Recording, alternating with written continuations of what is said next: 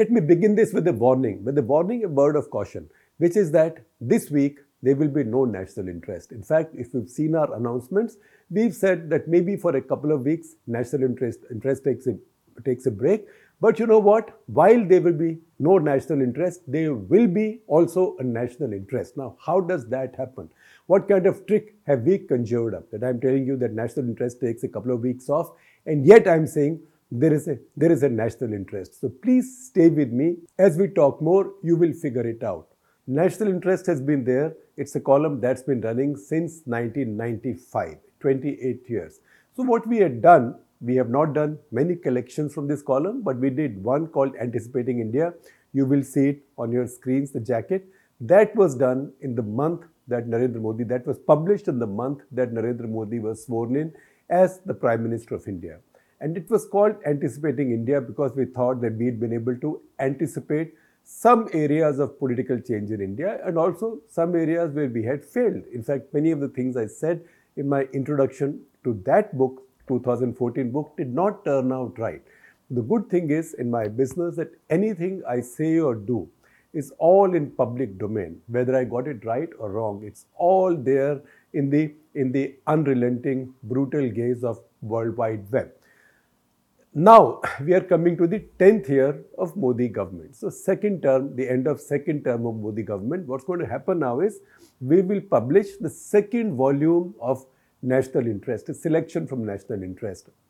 And these will be articles selected from what I have published in this 10-year period. So if you, I'm still thinking of what name to give this book. If you have a good idea, please tell me. I will find a way of thanking you. Please let me know. Having said that, I've also been looking at the columns that I've written under national interest in these 10 years. And I thought it's a good idea to share a few with you in the video audio format because that is not when we were doing video and audio version of these columns to see. So you could figure out what we got right, what we got wrong. So I'm handpicking some of these, and as and when there is an opportunity, I will read this out to you. So this one was published on August 21, 2014. Remember the date, August 21, 2014. That is just over 2 months after Narendra Modi had been sworn in as Prime Minister for the first time. And see what we said about him and his method then, and what is it that we got right and what we got wrong. So I will tell you what this article was. Please stay with me. The article now begins. Answer this one honestly. In all your life, have you seen anybody else or specifically any public figure who resembles his own mask as much as Narendra Modi does? You could possibly argue that computers have rendered mask making more accurate. Yet, we have never seen a real face and mask so like each other as with Modi. Sometimes you'd even wonder which one is more real, the mask or the real human being. But why are we making such a big deal of it, you might ask? Good question. The mask has been an essential metaphor in BJP politics ever since rebellious but erudite K.N. Govindacharya mocked Atal Bihari Vajpayee as a mere mukhota, which is the Hindi for mask, as a mere mukhota of the BJP, while the real face was entirely different. It was a diabolically clever description. What Govindacharya meant was that it was the RSS and the Hindu right it represented that was the real face of the BJP. The liberal, secular, inclusive and middle-of-the-road Vajpayee was just a mask to conceal it for the time being. Vajpayee was furious with that description, but admitted in a conversation with me a couple of months after losing power in 2004 that this was indeed the reality, that what he represented was not the real BJP and that Govindacharya was right.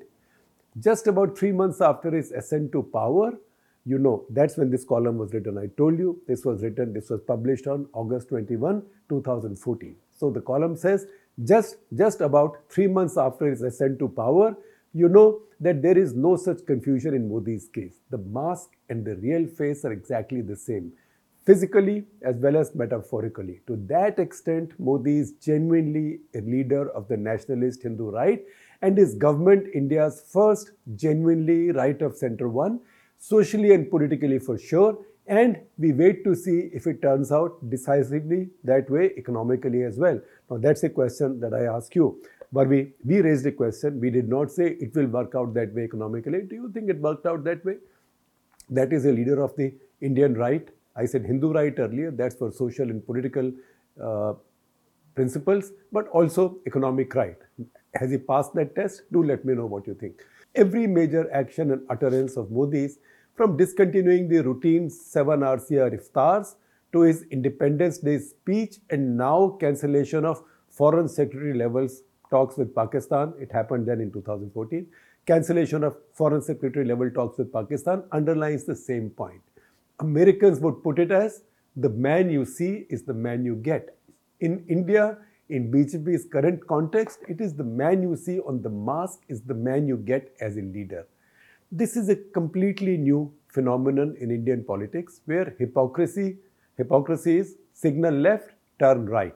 That has been the norm. Barring some phases of hard socialism as under Indira Gandhi post 1969, although that was also cynical hard socialism, all our leaders have been a bit of this and a bit of that, but not really committed to an ideology. They've been pretending to be of the left, but never quite true to it. That's why India has always had a mixed everything, from mixed economy to mixed social and foreign policies. Even economic reformers like P.V. Narasimha Rao and Vajpayee have had to hide their actions behind socialist camouflage. And even L.K. Advani, because everybody needed that secular facade, even L.K. Advani paid homage to Muhammad Ali Jinnah at his mausoleum, knowing, I'm sure, how this will trigger the BJP and the RSS, his base. In short, the mask has been an essential equipment in the trick box of India's political class. So when Advani went and spoke glowingly or wrote glowingly of Jinnah, that was a mask that he was putting on. So the mask has been an essential equipment in the trick box of India's political class. This is where Modi and his BJP, I dare say, are different, and this will be the hallmark of his tenure in power. Remember, this was published on August 21, 2014. And don't worry, I will not just share with you where we went right, I will also share with you a few places where we went wrong, but I'll also let you catch it. Unlike other ideological leaders who, once they rise to the top, make course corrections, usually moving to the center, Modi has given every indication that he will, as Prime Minister, be no different from the way he was as Chief Minister of Gujarat. This reflects in the generally underwhelming talent base of his cabinet, reliance on trusted civil servants, see we said that, shutting out of the media and centralization of power. He will sound inclusive as he has done in Gujarat consistently since his second victory in December 2007, but will not reach out to any particular community, least of all the Muslim community, whatever its sense of insecurity and hurt. And on issues of national security, as his actions as Prime Minister will be consistent with his fundamental views and instincts. That's why he would take no time cancelling talks, because Pakistan's High Commissioner meets Hurriyat leaders, while every other Prime Minister, including Vajpayee, had ignored this as a mere sideshow or tamasha. Read the text of his Independence Day speech carefully. This is the first speech in 2014, his first speech as Prime Minister. Read this carefully, I said then. It is inclusive, conciliatory, forward-looking and modern, but it is also pure RSS. Modi spoke as an RSS pracharak would have, stressing family values, morality, cleanliness, discipline and patriotism. But his tone was far from threatening or overbearing. The choice of words was careful, but with no attempt to specially reach out to any particular section, minorities, Dalits, OBCs, tribals, nobody. In the RSS worldview, all Indians are the same. In fact, in the purest ideological interpretation from the RSS, as recently underlined by Sarsang Chalak, then K. Mohan Bhagwat, they are all integral to a common identity of Hindutva. Although Modi has never gone that far since he rose to public office for the first time in Gujarat in 2001. And chances are he won't. Because, like every other follower of a sharp ideology, he has indeed made a course correction, but he did so much before he rose to prime ministership. He did so post 2007. That's after winning his second mandate in Gujarat. His discourse became so benignly inclusive that in the 2014 campaign you couldn't find one line you could object to on grounds of communal insinuation or even lack of clarity. There was some reference to pink revolution that was about meat trade but not much more. But there was never a special approach to Muslims.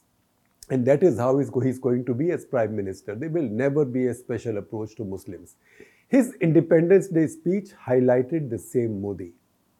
What are the other clues from his past and recent conduct that give you an insight into his mind? He ruled his state for 13 years without a Muslim legislator in his party. Yet he did not allow VHP and RSS a free run in the one state they would have hoped to be able to call their own. That's Gujarat. You ask Praveen Togadia, who's the one fellow Indian whose guts he hates most of all, and if he is honest, the answer will be Narendra Modi. All right, no VHP people were put away in encounters, but some had cases of sedition filed against them. So these were withdrawn later, but once you are hit with sedition, it puts the fear of God in your heads and hearts. How Modi subdued these groups was in contrast, for example, with the pampering they enjoyed in the neighboring Madhya Pradesh, with Shivraj Singh Chauhan there. As time passes, expect more of the same from Modi in Delhi as well. He may not have responded or contradicted publicly to some of the recent utterances from RSS, etc., but you have seen the static levels go down. Of course, disciplining the Sarsang Chalak is a different challenge altogether. Modi's method, therefore, is likely to be more in the nature of very soft Hindutva and very pronounced nationalism, but defined from the same Hindutva. You will be surprised if he allows his government to be distracted by the Ram temple, a common personal law, or the repeal of Article 370. See, what I wrote in 2014 is for you to assess. You tell me whether I was right on expecting this or wrong. Obviously, I was wrong on making this expectation. Modi believes in employing his political capital to further his ideology, but he will do this very, very cautiously. For example, some of these things also, which I had anticipated in 2014 August, that he will not make a big deal of, he moved into these only in his second term. So to that extent, I can claim some vindication, but not full vindication. I wasn't fully right on this. As the India Today group Hansa Research Mood of the Nation poll of 2014, mid 2014 showed, this seems to be already working. A surprisingly large number of Muslims said in that opinion poll that they will vote for Modi. Again, did that happen or not? I don't think that exit polls since then have proven this one right, even though it was in a respected opinion poll. These are early days yet, but could it be that Modi is now refining an innovative ideology of the right? There is a bit of wishful thinking from me there. Very nationalist, very moralistic, self-righteous, uncompromising, yet non-threatening to the minorities. He and his government show many other traits of the instinctive right. Their penchant for giganticism, for example. Sardar Patel's statue has to be 2.5 times the Statue of Liberty. And a country where top speeds of passenger trains have remained the same in decades, almost 50 years, has to suddenly leapfrog to bullet trains. More such traits will surface as the months pass. India's first genuinely right-wing government will unfold into a fascinating political story. And with this article, there was also a postscript, and I will read that postscript also for you. I did receive a few calls from Narendra Modi when he was Chief Minister, but only once to complain. My paper then, the Indian Express, had done a story saying that in many parts of Gujarat, poor Muslims were being denied Narega benefits. Modi called, not happy. He called and said the story was factually wrong, and I quote from what he said because I scribbled it down. He said, "You criticize or question me over Hindutva, that is fair and that is your right. Because I believe in Hindutva, you can criticize me over that if you don't like it. But I strongly object if you say that I am denying my poor Muslims 100 rupees a day." I said I will have our reporter recheck these facts, and he said again, and I quote from that scribble pad, "What you people in Delhi will not understand is, in my Gujarat, my Muslims are not so poor that they will work for Narega for 100 rupees a day. They are mostly doing very well and will not waste their time in unproductive work for 100 rupees a day." I am adding 100 rupees a day, he didn't say that. But up to unproductive work is the exact quote from him. Subsequent checks indeed showed the story to be based on incorrect facts and surmises, and we readily made amends. We said sorry and made amends. In retrospect now, does this tell us something about Modi's mind as it has evolved through his long tenure as Chief Minister? that he will not specially reach out to minorities but would so strongly resent if if he is accused of being unfair to them as a ruler. We may in fact be dealing with a leader who does believe in Raj Dharma but would define it for himself in his very own way, in a way determined for him by his ideology. That's the reason we said that we've never seen a public figure in India who resembles, who looks like his mask as much as Modi does, because that's the metaphor. Now, take some time digesting it, absorbing this, see what I got right, what I got wrong. It was almost 10 years back. And write back to me. I will respond. And remember, if somebody can give me the title of the new edition of National Interest, that will be National Interest of my columns in the Modi decade. Then I will find a way of reaching out and giving the person a very special gift.